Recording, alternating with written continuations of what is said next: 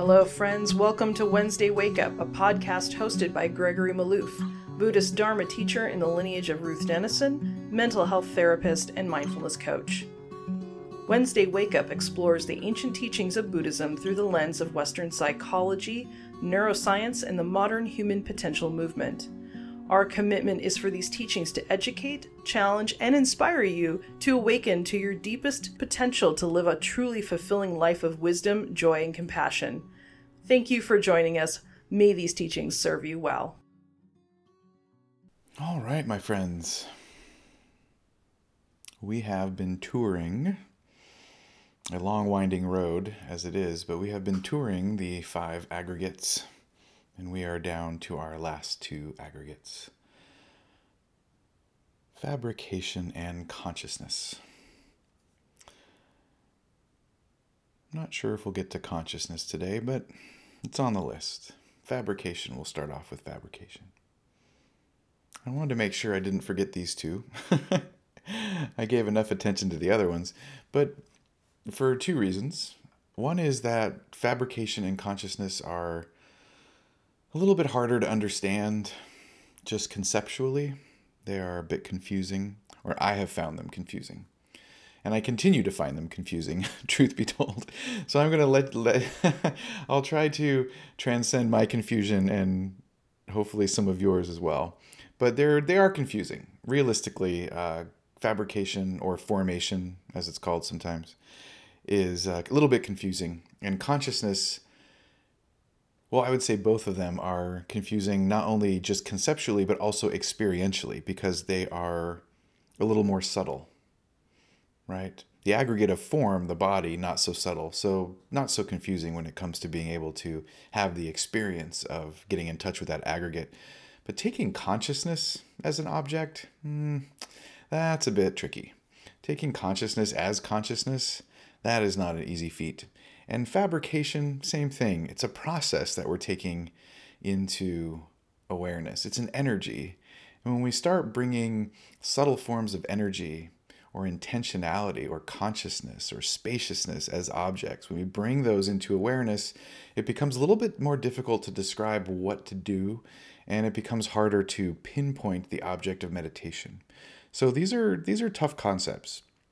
So I'm just going to give you some perspectives on how to practice, what the definitions of them are, and why they're significant, particularly for enlightenment, because both fabrication and consciousness as concepts are really so directly connected to the Buddha's idea of freedom. Like they really are almost part of the definition of liberation.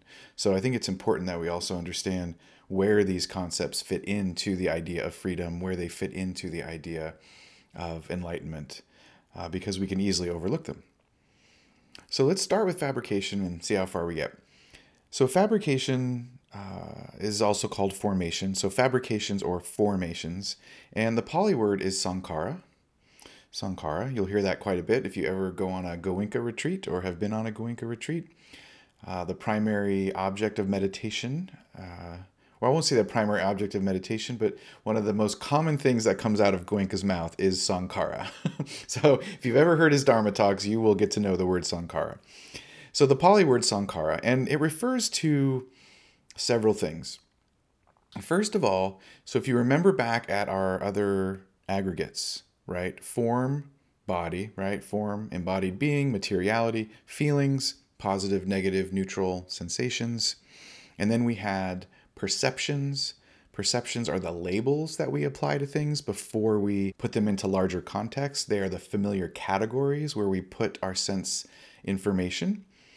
And then we have fabrication. So fabrication is tricky because on the one hand, fabrication is thoughts, moods, emotions, and mind states. It's all of the mental factors that are not considered perceptions. So it's this other category of mental phenomenon. If you just think of perception and fabrication as the 2 boxes where all the mental stuff goes, you'll be fine. That's the main thing you need to know, that there are 2 categories of mental factors. And perceptions are basically the labels. It's kind of like the Buddha took that and made it a special aggregate. And then all the other ones he just stuck in fabrication. So all the complex mental phenomenon of thoughts, moods, emotions, and mind states are in this category of fabrication. So that's the first thing it refers to. But fabrication also refers to the fact that moment to moment, we are taking all of these aggregates and putting them together to shape our moment to moment experience. So not only does fabrication or formation refer to these mental factors, it also refers to the act of putting them together. So you might say that it's a verb and a noun, and this can be a little confusing. So it's both an aggregate, and it is a process by which all of the aggregates come together in a soup that we call present moment experience. Now, to make it even more complicated, another aspect of fabrication is the intentional energy that exists when we take an action, when we fabricate or co-create this momentary experience. And the Buddha refers to this sometimes as volition or intention. So the idea of fabrication is also the energy, the felt sense of energy as we begin to create a moment, a mind moment, or an experience in the present moment. So this is why it's kind of complicated, because it refers to a bunch of different things. But I'll break this apart so you can see how it works, and I'll explain it in terms of meditation too, to give you something to grab onto. Part of the wisdom of fabrication or formation is that, very simply, we are putting together our experiences. Before we add mindfulness to the mix, life feels like experience happens to us. I take a walk to the store. I get in my car. I speak a sentence to somebody, right? I go out and I feel the sun. I take a walk. I go hiking, biking. I'm listening to music. We have these experiences, but we normally don't bring mindfulness to the experiences to see clearly that there isn't an experience outside of ourselves that we come in contact with. Sense information hits us, and we fabricate, we react to it and co-create what we call the experience. So this is hugely important, that our experience of reality is a participatory event. We are co-creating or fabricating, formating the experience of moment-to-moment living. This is hugely important because dukkha is fabricated. Suffering is a fabrication, which means it can be unfabricated. So that's the huge connection to enlightenment with this term, formation or fabrication. Suffering is a fabrication. So we learn to unfabricate the experience. If suffering was a thing, something solid, permanent, outside of ourselves that just came at us, and we had no ability to change how it felt when it arrived, right? If it wasn't an experience, but a thing in and of itself, we would just be suffering all the time. We couldn't change the way we breathe. We couldn't change the way we think. We wouldn't be able to change our posture. We wouldn't be able to change our moods. We wouldn't be able to do anything to change the experience. It would just be dukkha. But dukkha is actually something that exists between the world that comes at us and how we react. That moment of contact is the fabrication, is the created reality. So thank God for fabrication, because if the world wasn't like that, freedom would not be in the mix. We wouldn't be able to be free. Suffering would just be this thing. You either have it or you don't have it. And if you got it, that just sucks for you. You can't change it. You can't fabricate anything differently. So the fact that reality is participatory is what we're really getting at with fabrication, that we participate in our experience of things.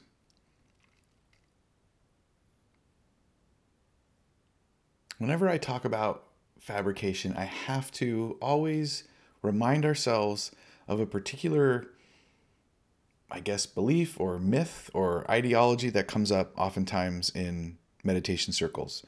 Now, I always remind people I teach from a very strongly Theravada perspective. So I'm a Theravada teacher, so I don't teach from a Mahayana perspective or a Zen perspective or other Buddhist perspective. So I have that bias. I have that bias coming in. So I teach the Eightfold Path, and I teach from a primarily Theravada perspective and use primarily the Pali Suttas as my source material. That being said, oftentimes in spiritual circles, we have this idea of, I create my own reality. I create my own reality. Now, there's nothing wrong with the phrase. The challenge with the phrase, if you're studying these teachings the way I'm bringing them into being, is that it's not that we create our reality, we co-create the reality. Right? It's not fully created. You don't have full control over your experience of life. And let me give you just an easy example. Like today, I walked to the meditation center. I didn't create the sidewalk or the street that I was walking upon. The indentations and the bumps are created by wear and tear of weather, and they're created by the cars and all kinds of other things. I didn't create the sidewalk or the path up to the gate, right? Or the cement blocks, or the stairs that go down to my office. I didn't create that part of my reality. What I did fabricate was my experience of walking. My experience walking to work every morning is different depending on my mood. That experience of walking depends on how much I'm paying attention to my knee pain, or if I'm tired and haven't had tea yet. My experience of the walking is fabricated. It's partly the mood, it's partly how I'm breathing, it's partly how my body is feeling. So when I say I walked to work, what I'm really saying is I had an experience of walking to work that I co-created, right? My feet interacted with the pavement, my heart and mind and thinking and breathing all participated, and that recipe came out to be Wednesday's walk to work, that experience. So when we say we create our own reality, we have to be careful about using it as an absolute. The Buddha's not saying we just create all of reality. And for example, if I pass away tomorrow, that sidewalk and street, I imagine, will still be there, and other people can walk on it because I didn't create the street.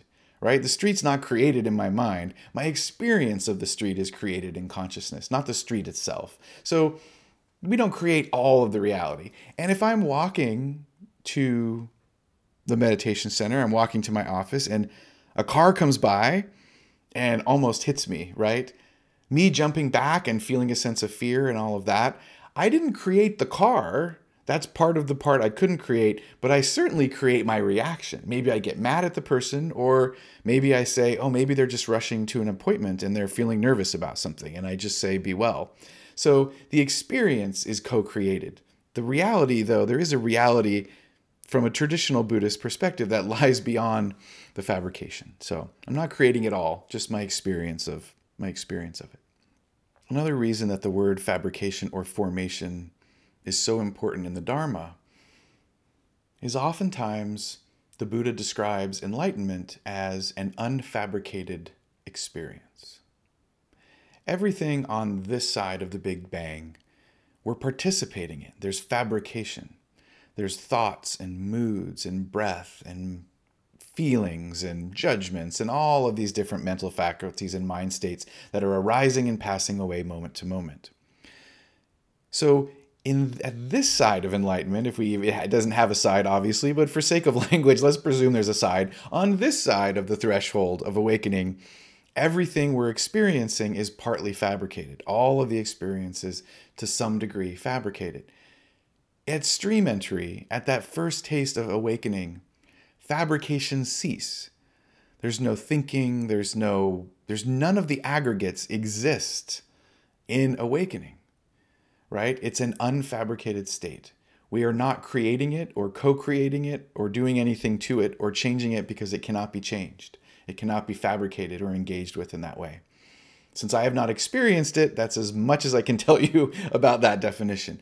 But the idea to know is that when we're talking about fabrication, fabrication is what lies on this side of that threshold of freedom. And the aggregates that are not self, when we let go of the aggregates, the letting go of all the aggregates are necessary for that experience of awakening. So we let go of our attachment to body. We let go of our feelings and our attachment to them. We let go of the clinging and the over-identification with our thoughts, our feelings, our moods. And we ultimately let go of all this fabrication that we're so attached to, and we let go of consciousness itself. And when that happens, then there is this space where awakening occurs. So that's why the word fabrication or formation and consciousness as an aggregate are so important, because they're part of the things we let go of to have the awakening experience. So part of our meditation practice is to getting to know how we cling to them, how we relate to them, how we engage with them. And as we learn how we're engaging with fabrication and consciousness and so on, then we begin to see how our engagement creates suffering. We get to really see the clinging, see the aversion. We get to witness the stress directly in awareness, and we start letting go. So that's why these two terms, I think, are just really important to remember in regards to awakening. And it doesn't matter how close or far we are from awakening. It's good to plant seeds of some understanding, at least of the theory that the Buddha is talking about when he's talking about this ultimate goal. Again, when I talk about fabrication, I always like to talk about another misperception, no pun intended, another misperception that we have. Oftentimes when students start to understand the aggregates, myself included, I did this for many years, when we start to understand the aggregates, we start to say, okay, I'm fabricating this experience. I can start to see this in awareness, that my reactions create my experience of living. We start to see that clearer and clearer. And we think, oh, well, the Buddha says letting go of fabrication is a requisite for enlightenment. So I'm going to just stop reacting. I'm going to try not to have any experience. I'm just going to not do anything. I'm just going to sit and not do. And if I just sit and not do long ago, then fabrication will stop and then I'll be awakened. Like if fabrication means participating in the world, then I'm going to do my best not to participate and I'm just going to sit still and not react. And if I just don't react and be very, very quiet, then I sort of win the game, right? And fabrication ends and then I'm awakened. So there's the challenge with that misperception is that there are two parts of the path. The part where we cultivate factors of awakening and parts where we let go of factors of awakening. We have to cultivate positive skills and positive heart-mind qualities. We have to cultivate mindfulness. We have to cultivate investigation and curiosity. We cultivate a sense of tranquility and joy. These things are practiced in our meditation long before we let go of fabrication. And the reason they're done long before, it's because all of your actions in meditation are forms of fabrication. So you can't let go until you create the path to get to liberation. You let go at the very end. Your ultimate letting go is after you've cultivated the open heart, after you've cultivated the equanimity, after you've gotten to know the aggregates. So just keep in mind, because a lot of students go through phases where mindfulness becomes very refined and they begin to see, wow, I can see how my thoughts are creating my mood. I can see how this contraction in my heart is leading to this grudge. So maybe if I just let go of all the reaction, everything will just be peaceful and I don't have to do anything or I don't have to engage. We have to engage for a long time before we can say, okay, I'm letting go of all this fabrication. I'm letting go of all this participation in this consciousness moment. So that's just something to know. And it might not be relevant to you now, but at some point it will be. So you can make a little post-it note that we must cultivate before we let go. We can't just let go and cease fabrication as some kind of shortcut to awakening. Like we sneak in the door of enlightenment. We sneak in the door of enlightenment past the guards. It's like, oh, I'm just going to sneak on through without like first opening my heart and becoming, more compassionate. Or I'm going to I don't really feel equanimous, so I'm just going to not fabricate anything and kind of sneak by without the equanimity. We have to cultivate these loving kindness, factors. We have to cultivate quite a bit. And bringing this, home to a singular point, the Buddha said the Eightfold Path is a path of fabrication that leads to the end of all fabrication. It is a path of participation and cultivation and experience that then trampolines us, for lack of a better word, into enlightenment, which is an unfabricated experience. You may have heard the phrase, it is a thorn that is used to take out all thorns, right? The Buddha understood that we must participate in the spiritual journey and fabricate experiences of well-being before we let them go, before we can become truly unattached to them. So cultivation first, letting go of fabrication second. Okay, now let's be practical about this. I want to make sure I bring some practical parts to this. When we take fabrication as an object, right, when we're practicing in meditation, there are several ways we can practice meditating on it as an aggregate. So the easiest one and the clearest and largest object, I guess you could say, is just noticing again that our experience is created. Anytime you can bring mindfulness, really bring mindfulness to the experience, that your present moment lived sense, the sense of being alive, is in part a reaction. That is meditating on fabrication. So the easiest way to do it is we notice, wow, I'm thinking these thoughts. Oh, wow, these thoughts are making me feel really insecure. That's a moment of fabrication. Or you wake up and you're feeling really tired, and that tiredness arises and you're like, oh man, I'm really sleepy. You just reacted to the tiredness, which created a sense of aversion. That moment, fabrication. We might be living in our day and we're walking, going to work or something, and maybe we're feeling stressed, right? We have a project due, or we have someone that we're working with that is stressing us out, or circumstance, and we're feeling really stressed, and that stress begins to contract the body. And as the day goes on, we're feeling kind of achy and stiff, and we just like, oh man, this doesn't feel so good. Fabrication, right? The lived experience. And so the biggest object is noticing how thoughts trigger emotions, how emotions trigger more feelings. Do you ever have, I have this experience quite frequently, which is I'll start thinking about something. I might be in a perfectly good mood, and then I'm thinking about something, and then that leads down a rabbit hole and it starts creating a feeling. And maybe let's just say the feeling is like some kind of agitation, like I'm criticizing something or someone in my head. And then the next thing you know, I'm just in a sour mood. That was fabricated, right? I took that thought train and I went with it, right? I just got into like venting and criticizing, and that's a fabrication of an emotion. And then that emotion suddenly frames, like I go home in that mood, and then my wife asks me something and I'm snippy and I'm like, I'm agitated. I just got home from work. Fabrication, right? So that causal chain of moment to moment reactivities are the easiest place to notice in this moment, what does the mind state consist of? What does the heart state consist of? What thoughts, what feelings, what moods, what breathing is occurring in this moment? You can just ask yourself, in this moment, what is my lived experience? What are the component parts? That is meditation on fabrication. As mindfulness gets stronger, meaning as your samadhi gets clearer, it's so much easier to watch that fabricated process happen moment to moment.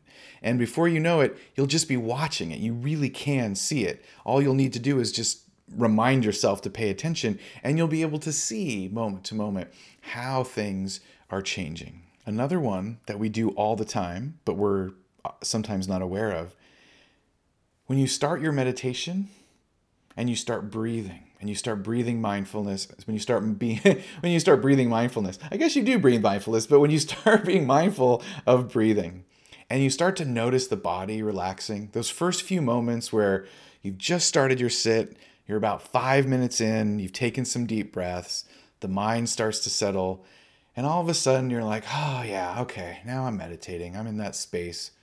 Fabrication.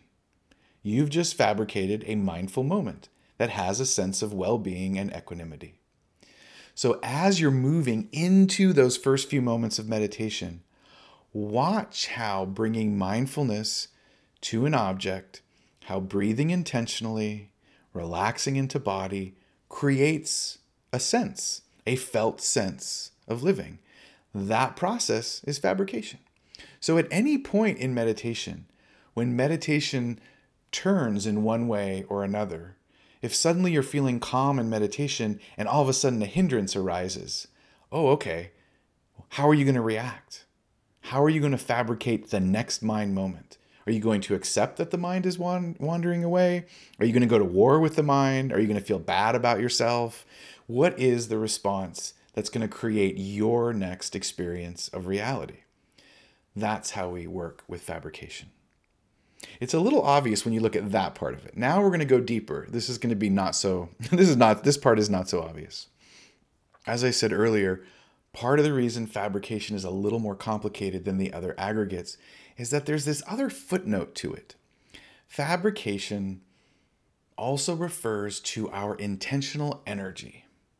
And I really do mean, most of the time when I'm using the word energy, I'm kind of using it almost metaphorically metaphorically. In this context, I'm kind of speaking literally, that there is an energetic sense in the body that precedes every action, right as the action is happening. And that energy, that volition, is a part of the fabricated experience. And the Buddha encourages us to be awake and aware to intention. So I'll give you some examples and then it will be easier to understand. But I would invite you to think of intention is the energetic impulse that occurs right before you think a thought, feel a feeling, reach out for a cup of tea, or something like that. That energy right before. And so the way you can actually get in touch with this feeling of fabrication is to delay an action. This is a great meditation practice. If you've never done this before, well, it can be annoying and agitating, but if you can get past that part, it can be really fun. So here's the meditation. What you're going to do is you're going to plan to do an action. So, for example, you can do it with me here. In a few moments, I'm going to ask you to raise one of your hands up. Right? In a few moments, you are going to intend to raise your hand up, just like this. You're just going to raise it up. Now, in the meantime, you're not going to do that. But in a moment, I'm going to say, please raise your hand. And when I say that, you are going to intend to do it and do that.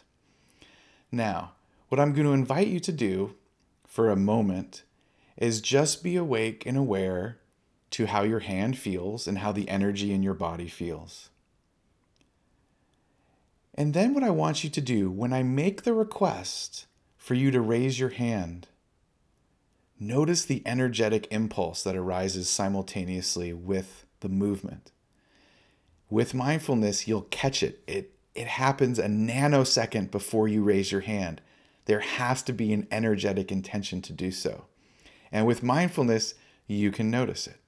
So let's just be here for 10, 15 seconds, feeling your body.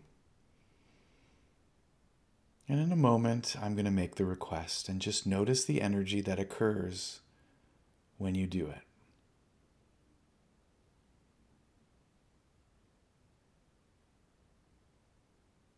Please raise your hand.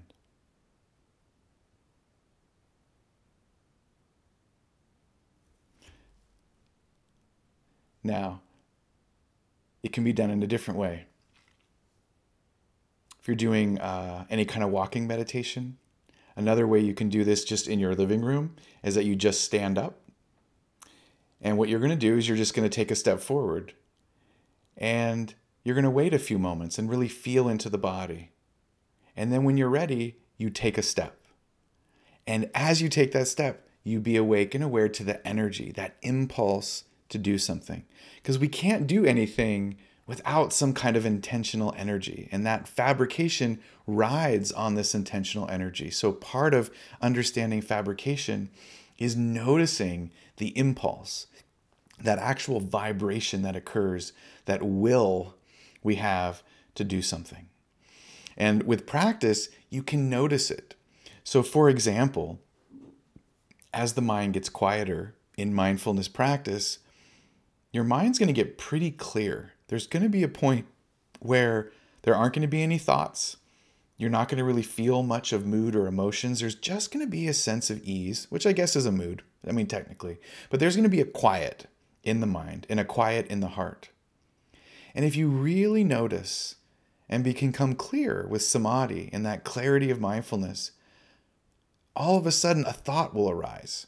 All of a sudden a mood shifts.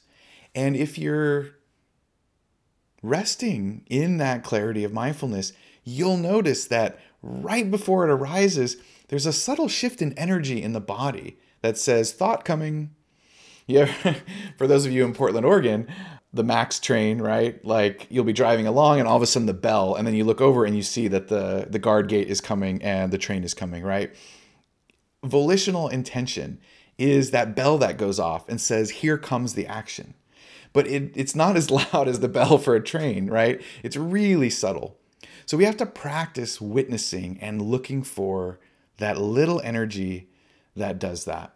And you can do this meditation just by sitting, like I said, and you can practice by raising your hand or reaching for a cup of coffee. You can sit down at wherever you're sitting, have a cup of tea, and every so often before you reach to take another drink, calm the mind, be with the body, and then reach out for the drink and watch what happens energetically. That's fabrication. That's fabrication. The reason we meditate on it is not just so we can brag that we can be mindful of subtle energies. It's not like we're going to brag on Twitter that I was awake and aware to the energy of grabbing a cup of tea this morning. We're doing it because the intention precedes the action. And our intention is imbued with goodwill, or our intention is imbued with anger, hatred, and delusion. And if we can notice the impulse before the action, we can act more skillfully. If we can catch it right at the impulse before it manifests into something harmful to ourselves or others, then we catch it way early on. So that's why we're doing this. We're doing this so we can decrease harm in ourselves and others. And also just because it's fun to be aware of energy. But that's just secondary. I'll just retell a story. I was reading, it was yesterday or the day before, I was reading through Joseph Goldstein's Mindfulness, A Practical Guide to Awakening. And he was talking about, I think, I'm not going to say where he was, but when he was in his training, it was in Asia. But when he was doing his training, he did an experiment one day that I thought was so cool. He stood on one side of a road and got in touch with being in the body, and then watched the intention of walking across the road, right? Just that intention of walking. And he said he had some amazing experiences in fabrication and just focusing not on the walking itself, but the impulse to move, right? The impulse of each foot to arise and touch down. I thought that was cool. I've never tried that before. I do walk a lot, so maybe next time I cross the street, I will await the light, and then when it turns white for the crosswalk, I'll notice that intention as my foot takes that first step. That might be a fun meditation. All right, my friends, I think we'll stop there because I don't want to jump into consciousness, because consciousness is its own thing. So thank you for your kind attention on fabrication as an aggregate. For those who would like to stay for 2-3 minutes, we'll just do some closing metta.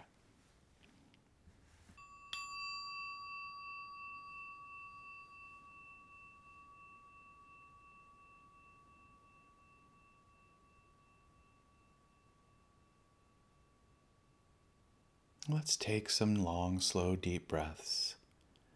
And as we breathe, let's notice how it changes the feeling of the body. Notice the intention to breathe before the breath, and how the experience of this present moment changes as we bring mindfulness to breathing.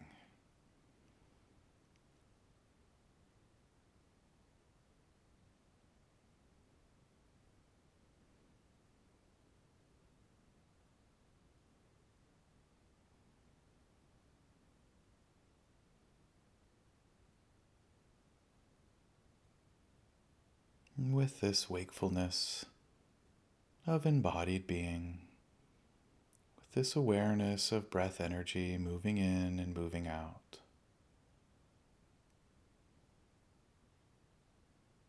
Let's notice what happens in this breathing body when we thank ourselves for the practice of this evening. Reminding ourselves of the intention to be here, our intention to practice together tonight, and the benefit that that practice has brought us.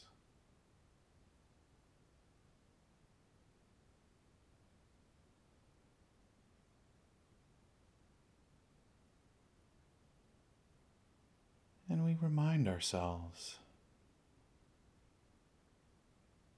that while grateful for the transformation and the healing, the love and the joy brought on by our meditation, and a life lived in Dharma, in Sangha,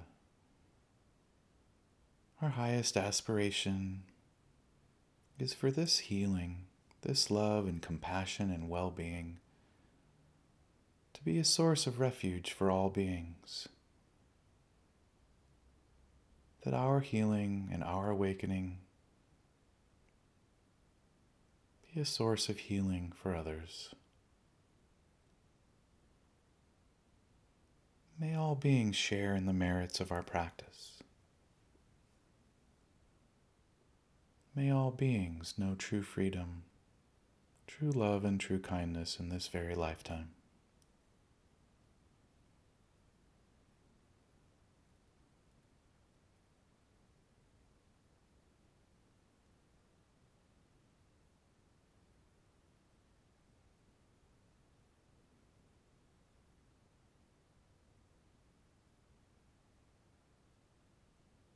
Again, we hold this body in gentle awareness and sweet compassion.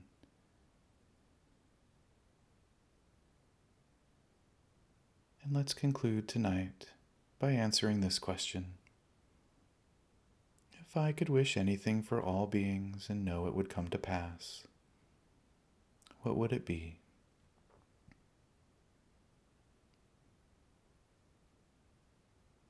Wish that for all beings with each breath.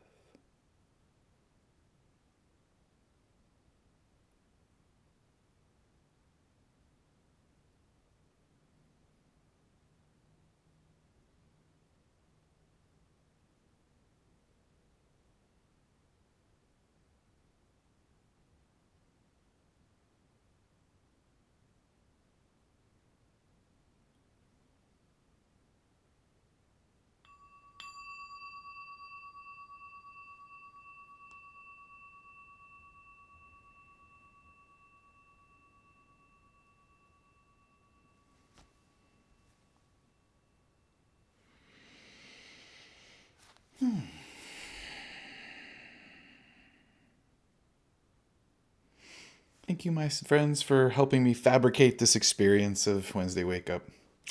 Appreciate it. Have a good night. I'll see you next week. Take care of yourselves.